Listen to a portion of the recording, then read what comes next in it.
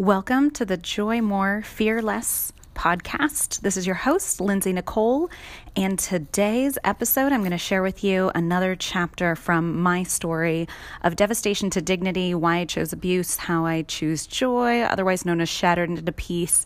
I think I have like 60 different titles for my story, but this is the chapter about being cemented, and I hope you enjoy it. Flatline.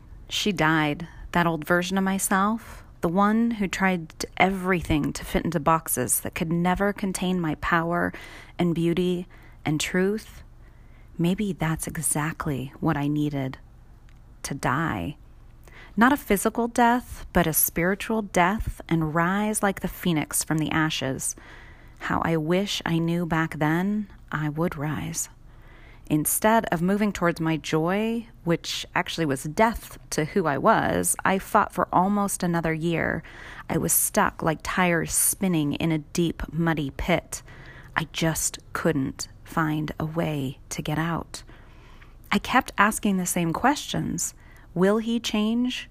How can I change? What else can I do? Should I stay? Should I go? Why is this happening?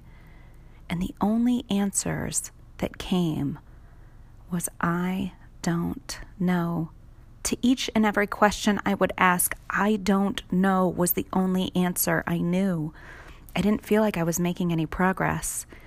Every move, every question seemed to dig me deeper into the muck.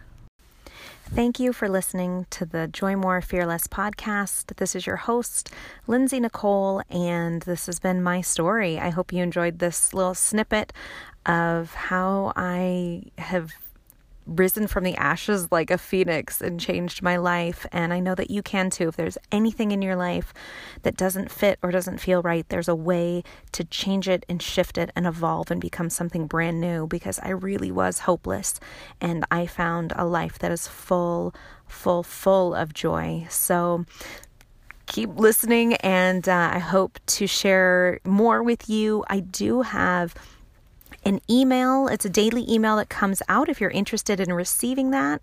It's about finding joy in the journey every day. And you can sign up on my website at joymorefearless.com.